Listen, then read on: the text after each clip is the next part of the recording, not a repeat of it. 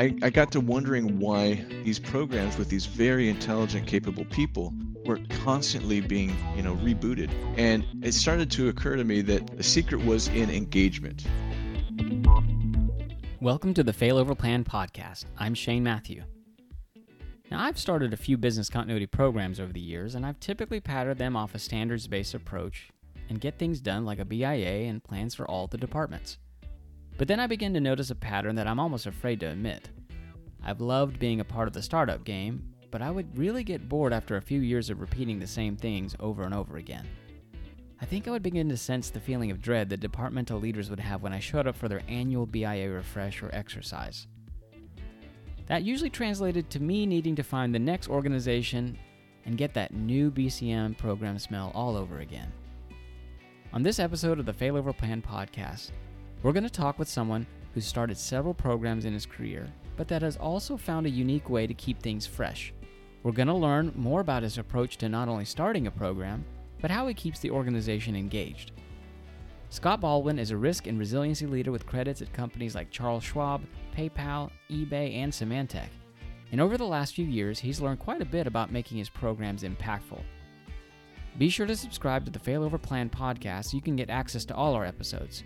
If you haven't already, check out failoverpodcast.com or find us on iTunes or other podcast sites.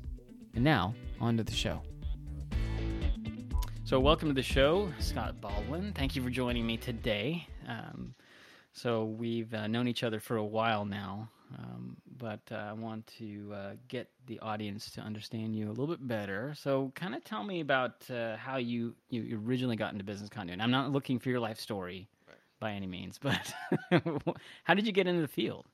I was born in San Jose, California. No. So my first job was as a software engineer. And so I spent about 7 years as a software developer, starting about 97 to 2005. That was the dot-com boom. And, I worked almost exclusively for startups. And the interesting thing is I worked at like 4 or 5 places during those 7 years. And with a single exception, every single place I worked at had their production server on premises. It was typically in a closet somewhere on the floor that we all worked on. And most of those places also had our development server as on the same machine. So if something happened, we would have been completely out of business, right? But we didn't do a lot of backups. That was not really, disaster recovery, business continuity was I was ignorant of it, totally. Until one day that I lost about 3 weeks worth of coding. And for the next week, I had to catch all that up and rebuild everything I'd done in the previous 3 weeks. And it was a horrible, horrible week. Is that what happened? Is that why the dot-com crash happened? Because you lost all? Yeah, it was me. I did it. That was all me. No. That actually, I didn't even realize the dot-com bubble was bursting at the time. It just got harder and harder as time went by. But after that experience, I became kind of a zealot about backing up. Every night I backed up my code because it's such a painful lesson. And over my time, I became a junior software developer and then, senior and a manager and a director. Whenever I had the authority, I tried to force my team to back up every night. And it was crazy. It's such an effective way and easy thing to do.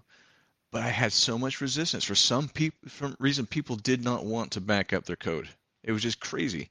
And even after people on my team would lose, their hard drive would fail or whatever, and they'd have to rebuild all their code, they would do it, backups for a couple weeks, and then they'd stop doing it again. I just could not understand why people.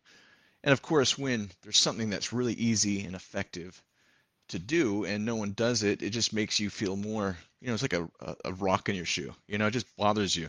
So that became kind of a big deal to me. And as the dot-com bubble kind of burst, I started looking around because jobs started getting scarcer and the work got harder, the hours got longer, it started getting really rough. And so I had a friend who introduced me to disaster recovery. and I had no idea there was even a thing of disaster recovery because again, .coms, they don't care about anything but exit strategies and IPOs and all that stuff. So I was very excited about that. It was kind of a big deal for me to discover that there was this whole other world, and so I got really behind it. Started doing disaster recovery, and then eventually learned about business continuity, and I loved that because you got to learn all about different functions within an organization. You got to talk to people and crisis management and all that kind of stuff. So that was my introduction to it, and I would just say the two things I really am thankful for from my software development background is one, this really being in the midst of people who don't want to think about recovery. That's a real thing that we deal with even today. Everyone in the profession, there is a block of a lot of people not to want to think about the worst case scenario. That's the one thing that I learned. Another thing is I, learned software development through an object-oriented approach, and so that was very deeply ingrained with me. And so when I build my programs, I always build an object-oriented program now. Is what I like to call it. What's that mean? What for somebody who doesn't know, like, my audience. Yeah, right. and me. What does object-oriented approach mean? Basically, procedural is where you go from 1 to 10 in order. Okay.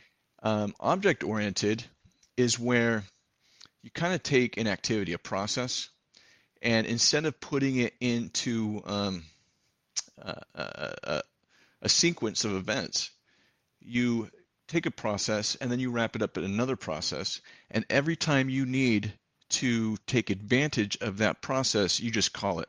So for example, if you want to print something out on the screen, there's a command you type through and you put all the commands to print something out. Okay. So what this is like you just wrap that up in a wrapper, and then you wrap that wrapper in a large wrapper, and then it makes it very scalable. You don't ever have to think about doing it again. You just duplicate what you've done, and it makes your program very efficient and scalable. Interesting. So Okay. I was able to then tackle large companies' programs the same way I would tackle a small company because it's just duplicating what I've already done. And it makes it very efficient, also makes it very predictable. I can tell how long it's going to take me to do that program because I know basically how long it takes for each thing, and I Right. just duplicate that. And that is a constant struggle. I know I had when I was building a program was the first question is how long is this going to take? Mm-hmm. And so to have some measurable means from either historical or experience, to be able to say that is that kind of along the lines you're talking about? It's really great because I can tell exactly what I'm going to do and how long it's going to take, and they tell me how much resource I have and what the scope is and how much time I have, and I can put it all together and figure out if that works or if I need, to narrow the scope or broaden my resources or whatever. So it's very effective, and it's also it takes an overwhelming kind of situation and makes it very approachable because you just have to do it once. You build it once and then you just duplicate that. Did you immediately know how to do that when you got your first kind of resiliency or business continuity role, or did you kind of have to learn in the first one? And what was that like? Well, when I first started in business continuity and disaster recovery, for example, when I first started doing DR, I worked for a company that's very old-fashioned. We had mainframes. In fact, we did all our work with paper and pencil. And then we went total Futurama and put it into Excel files afterwards. Ooh. So yeah, so I learned everything really. I feel like I learned everything from the very the basic aspect of it. And so when you're learning something, obviously it's not you can't really take a strategic look at it. You're in the midst of learning these tactical operational things, so it's hard to see that. On the other hand, that was just my approach because when I built a program, a software program, that was always the approach I took. You see what can you build and reuse, as opposed to you don't want to type the same code over and over, so you build these functions or you build these classes or objects that you just call and reuse over and over. And so that was just my default thinking when I started building programs. What was a module? I mean, I'm thinking of it in the lines of how you've described it, but Can you translate what were some of the modules like for people who are kind of working in the traditional sense? Was there any pieces? Are you talking about like training? Or are you talking about BIA? Like, what are your objects? Well, so for example, and it's actually, I think a lot of people do this. They may not look at it in these terms the same way I do, Okay. but it's basically the same thing. But if you look at it like I need to conduct a BIA, the purpose is to understand um, the recovery time objective and the risk of a certain function if they were impacted, right? Um, so that's the goal, right? But what I do then is I'm going to train someone else how to do that. I'm going to build some training materials and a framework on how someone else could learn how to do that. And that would be maybe someone on my team. This is the approach we're going to take it. But then we wrap that up, and now we have this self-contained training module for BIAs that my team member can then train someone else in the business how to do it. The same Okay. approach that I'm teaching my staff, they're going to take and they're going to train the business. And then we're going to roll that into the business continuity plan and validation exercises, wrap that up into a program. So everything we do, we only do once. And then we just duplicate it or we group it together. And um, again, it's very metric centric because every component of what we're doing is, this um, is an object that we know how many we have to do. It just makes it very simple for Gotcha. me. It's just an approach that works for Yeah, me. And so if it it's a has. huge company, I know exactly what it's going to take to address the situation and build a program. So it makes it very easy for me. Right. So when you've worked at quite a few tech companies in the Bay Area, right? hmm And when you've come in, have you had the experience of working where they haven't had any program before hmm you arrived? Okay. So tell us about that a little bit. Like, how did that evolve, and what were the expectations put on you when you got there? Well, it's both good and bad because when you don't have, if you're not coming into a situation that's already had a program, when there has not been a program before, you get, in one way, you get a lot more engagement right off the bat because they give you kind of they trust what you're doing.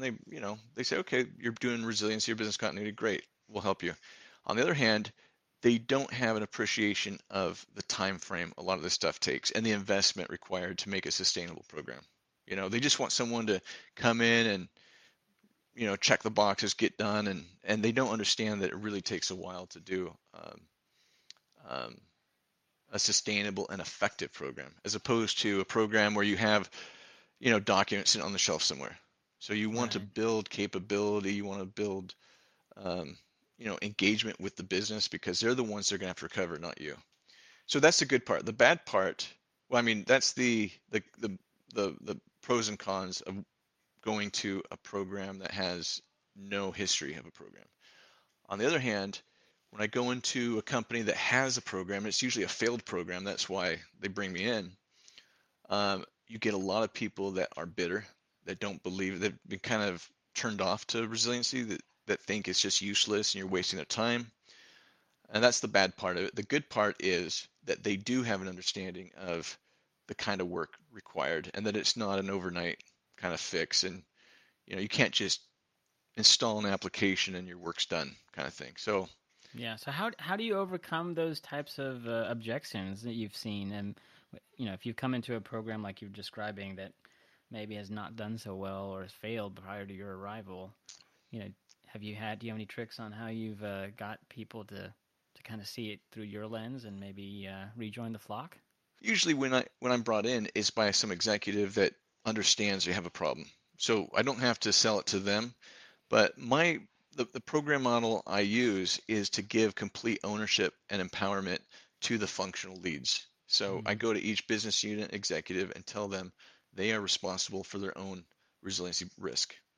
And again, going back to my software, I visualize this kind of, I tell them this, and then they're going to give me an answer. I'm going to say, you own this risk. You're responsible. If anything happens, it's on your shoulders. And usually I try to get a policy to say that before I do this, but I go in and give them this, this heavy message. And there's like 5 or 6 different responses that always come back. The hardest response is, dude, we've done this and it's a waste of time, and I don't need your help. You're just Yeah. you're a net drain on my time and energy. That's the most difficult thing because um, all the other ones have a very pretty simple answer to. I go down, here's the argument. It's almost like when you're doing sales and someone Yeah. gives you an argument, you have a You have a canned, script. yeah, exactly.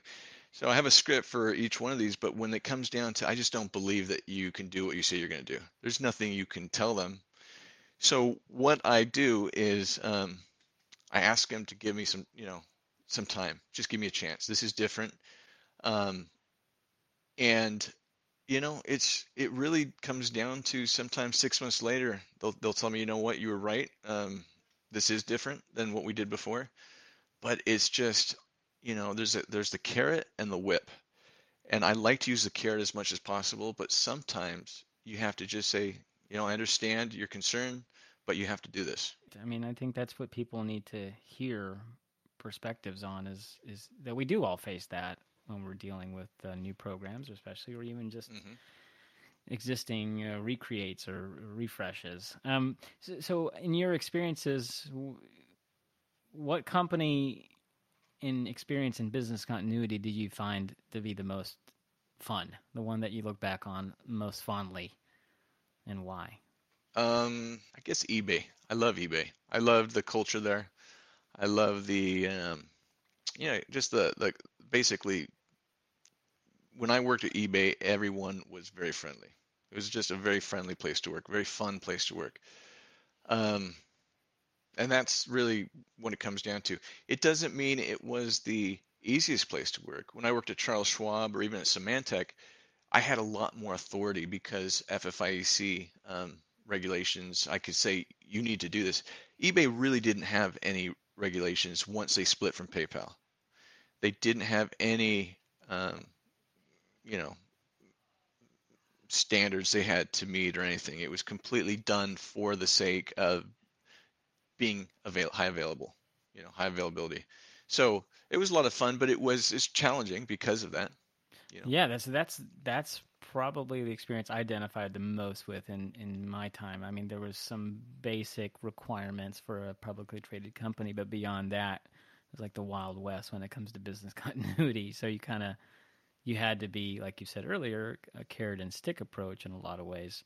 Now with Hmm. eBay or companies like that, when there really isn't a pressure that you can find, Hmm. is it really just come down to executive support, or is there other things that you did? Like, No. what did you do creatively to kind of make them, interested? What kind of carrots did you use? I guess is the better Well, question. uh, you know, when I first started working, once I kind of learned the basics of business continuity, disaster recovery, and crisis management, and then I started noticing the program structure. And I worked for some really great, very smart, capable people. But even then, these programs would only last 3 to 5 years, and then they'd be rebooted. They would fail. Either the people get burnt out and leave, or they never were able to do what they needed to do, which was a corporate-wide sustainable program.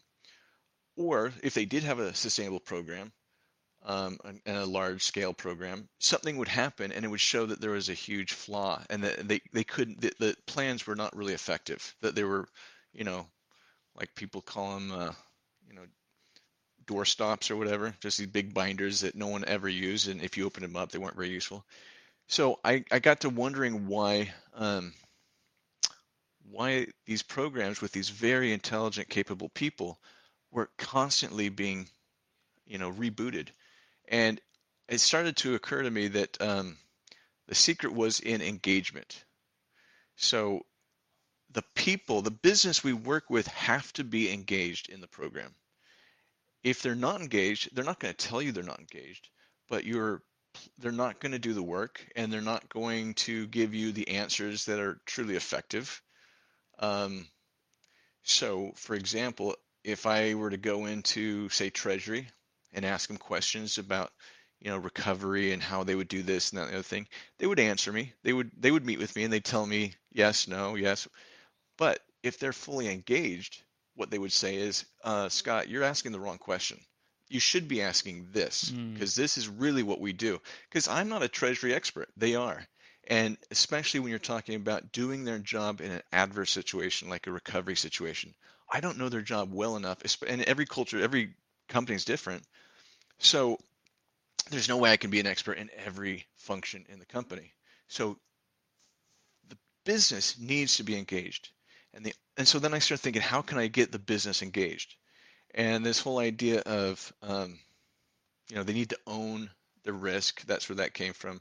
They need to be mentored and trained and kept excited. And so all these things came out, and that's um, the the kind of interesting part about it is that is half of. So, like I said, the stick and the carrot, that usually makes a really good approach.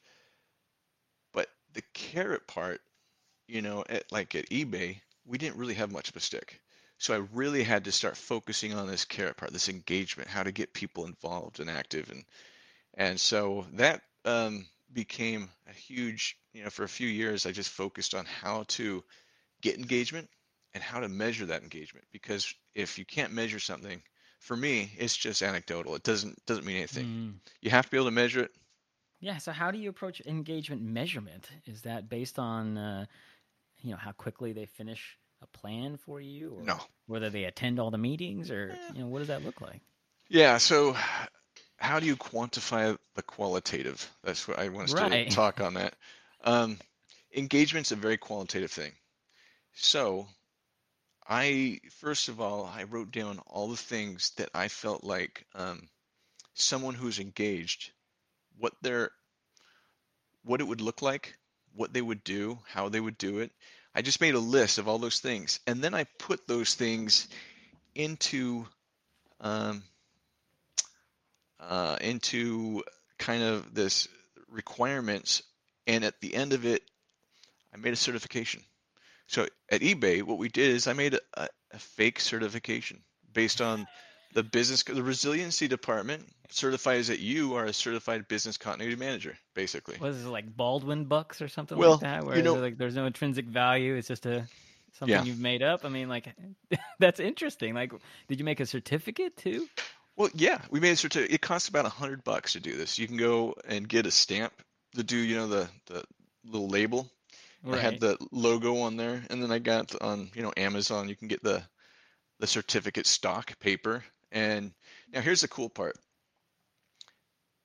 Money is only worth what we all agree it's worth. Everything in life is kind of like consensual. Like we all agree that this is worth that. So yeah, you could say that these are Baldwin bucks. These are like useless or worthless certificates, but it actually went over really well. And part of that was, and this went both directions. I would go to the highest executive I could get, and Okay. I would get them to sign it. So now I'm getting the executive engaged because you know what? They might act like I'm putting them out, but I know secretly they're kind of like, hey, this is kind of cool. I'm signing, um, and they understand what we're doing. I'm presenting to them like every month. I'm giving them like five or six certifications that they need to sign. Look, we got five or six more people certified.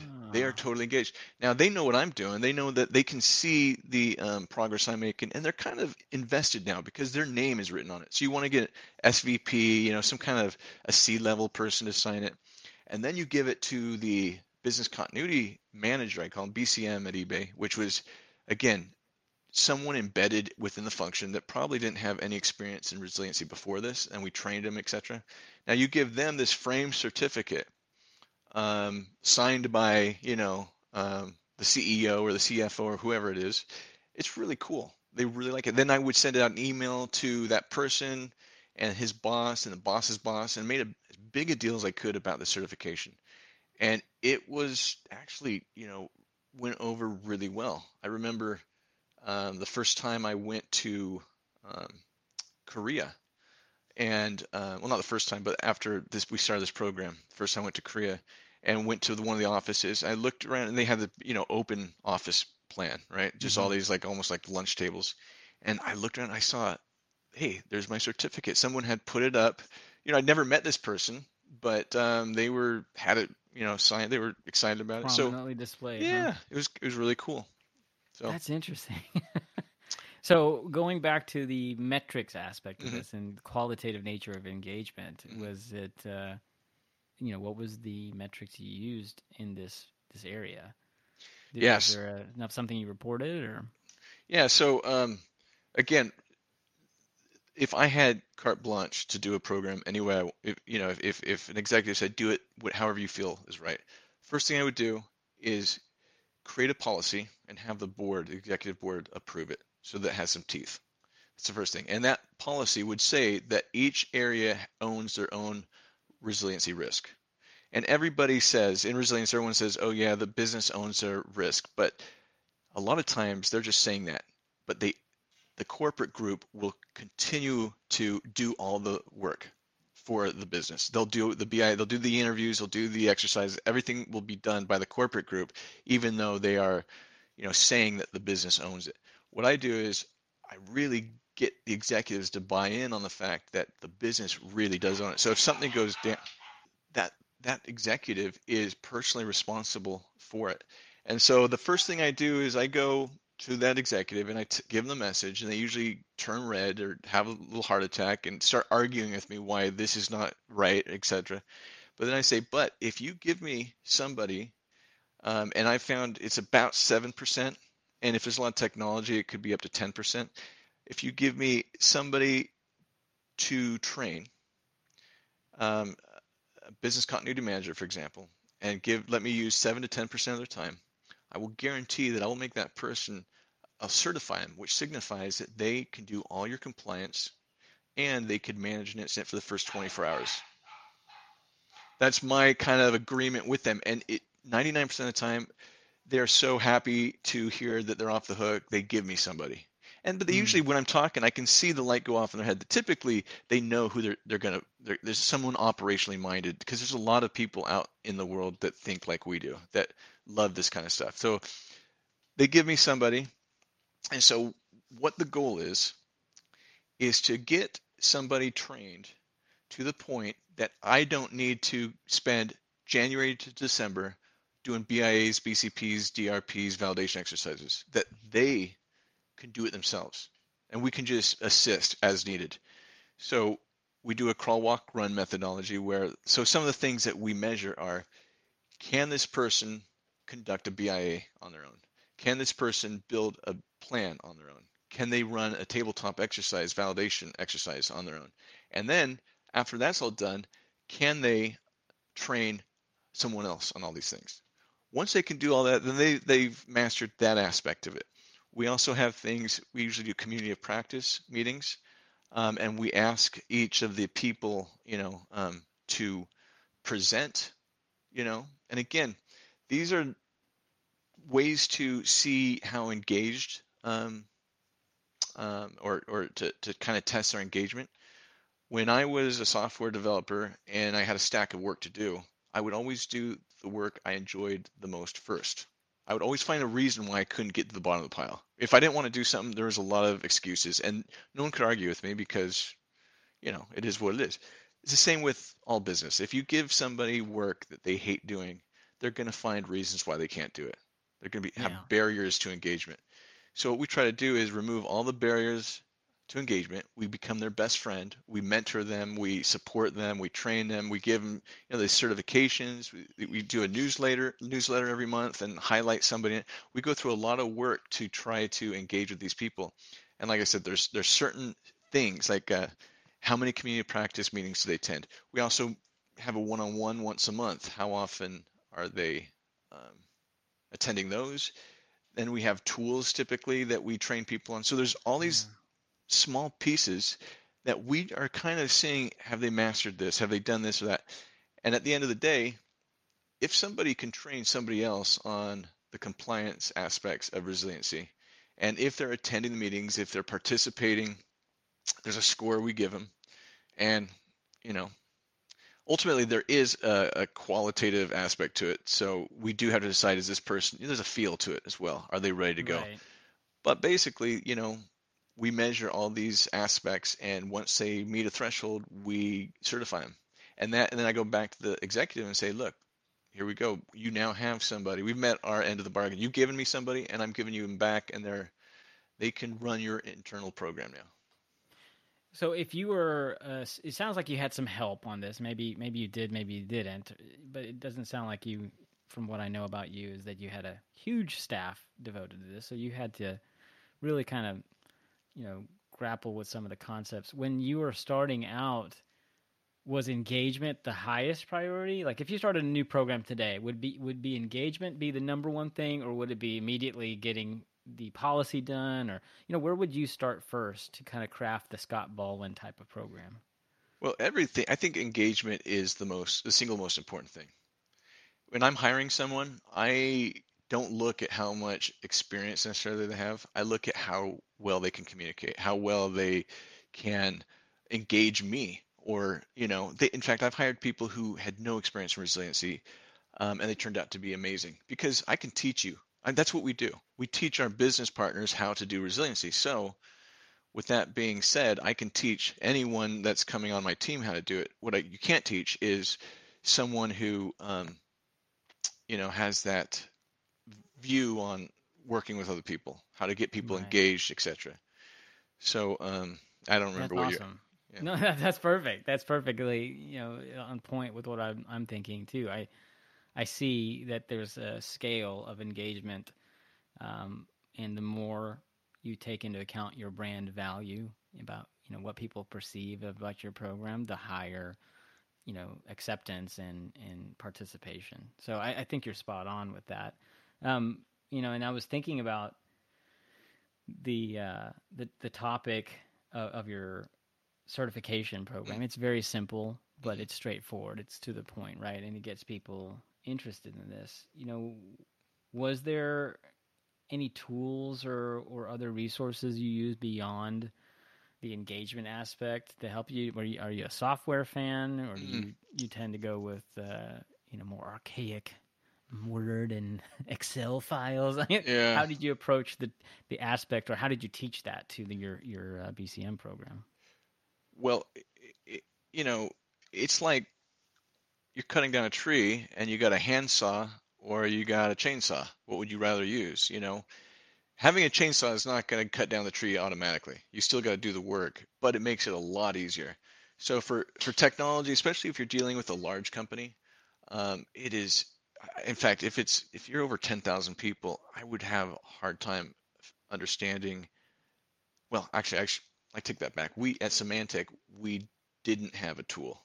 We were going to buy a tool before Broadcom bought us out, but we use Excel the whole time, and it worked. It was painful. We spent a lot more time massaging the data, and we couldn't pull data out that we like to do reporting on, like dependency mapping and other things that a tool allows you to do. But I was just talking to a guy the other day. He's not a resiliency person, but he wants to introduce resiliency into his company. And so he asked me about tools, and his understanding was if you buy a tool, you're done. That's it. You just need to get a tool in place and you're done. And I asked him, I said, well, who's going to administer the tool? And he did like, well, that's a good question. I have no idea. Yeah. And I said, you can't just introduce a tool. How are people going to know what to even put in Yeah, that? you wouldn't believe how many people, like, I work at virtual corporation and we have a software tool, right? Hmm. And how many people just come straight without any clue as to a program and how it should run, or how even what the expectations should be, and they're just like, give me how much it costs. Yeah, Well, more than glad to help them, but at the end of the day, I always tend to tell them, well, what are you planning to do with it? right. It's great to have tools like this, but again, you can buy software and it'll sit on the shelf just like a plan would if you don't really have a good plan around how to use that. That's interesting. As new people are coming into the industry now, that maybe don't have the experience of all the knowledge you've gained over these years, and know this stuff. Like, what would you recommend to people who are just starting out, on like how to approach their program model or approach their kind of self improvement? What would you recommend to them? Uh, well, it's interesting because what we do is not rocket science. It's pretty straightforward. It's not complicated. But on the other hand, it's not easy either. It's simple, but it's hard. Um, there's I'm not really aware of a lot of resiliency centric um, books or anything like that that talk about anything but the. I mean, most of it's around tactical or operational aspects. This is how you do a BIA, et cetera, et cetera. Again, that you could master how to do a business continuity plan relatively quickly. Mm-hmm. But how do you get, see, again, about engagement, you will not know. I mean, people won't tell you they're not engaged, typically, especially in a professional setting. You will see signs of disengagement, but you won't they won't say I'm disengaged, right? So you have to learn how do you get people engaged? How do you know if people are engaged? Um, one of the things that I always look for, and this I know this isn't answering your question, but I love it when I get critiques from my business partners when they tell me you Mm. should be doing this or suggestions on how to improve the program because most of the time if people are not engaged they won't think again about it. They're not going to spend the time to tell you how to do things better. That's a sign of engagement if they're telling you um, Yeah. how How to to get how to the improve. right, right, right, right, So right. that's great, but back to your question, I would say these are almost like soft skills and I guess joining groups, local resiliency or business continuity or like ACP, or in the Bay Area we have Burma, um, and just talking to professionals. And these are the kinds of things that tips and tricks, right? Um, Yeah.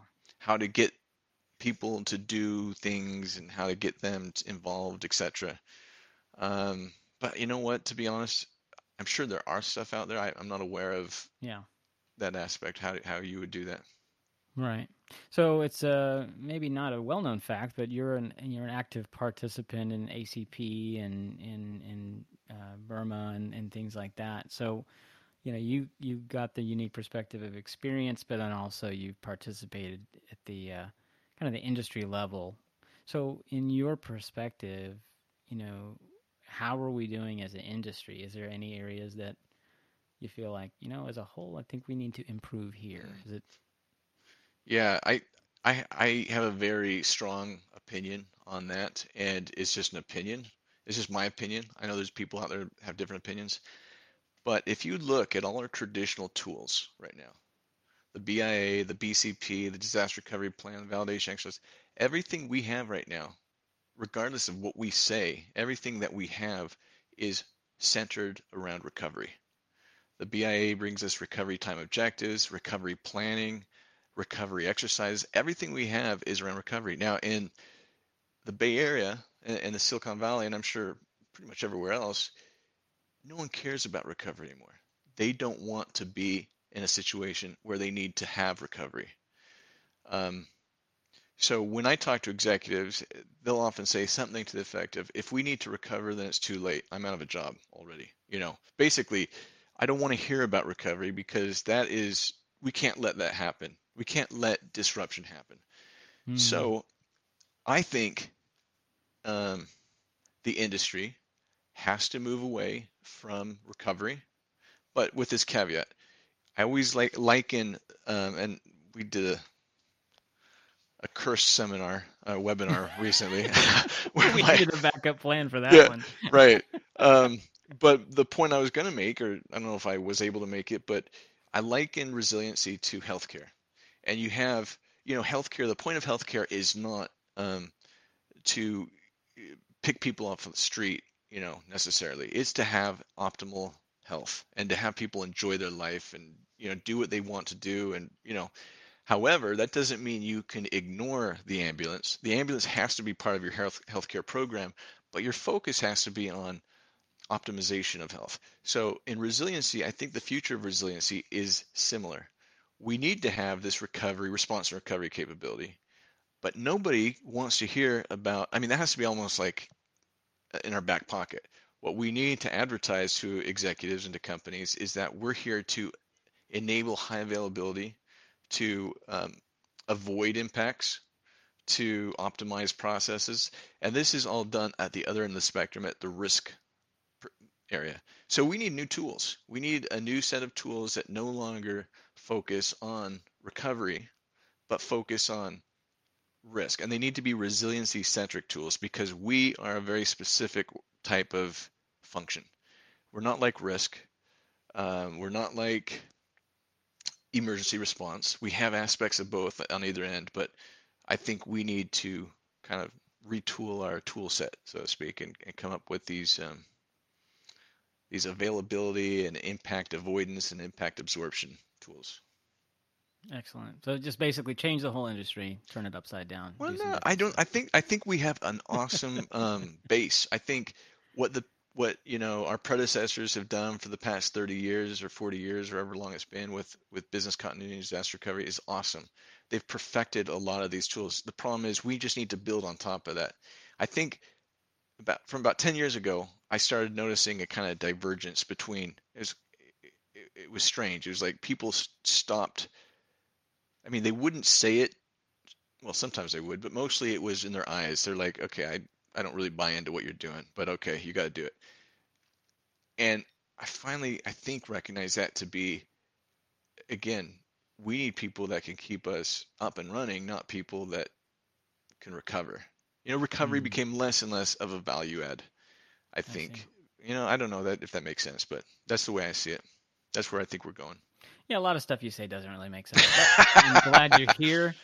Thank you for joining me today because this has been really interesting. I'm really glad you're able to explain the certification process and the idea of engagement because that is a very strong part of any preparedness program.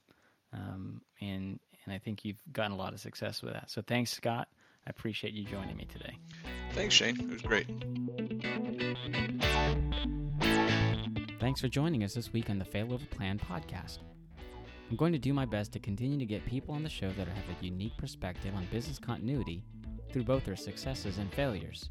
So make sure you continue to stay tuned.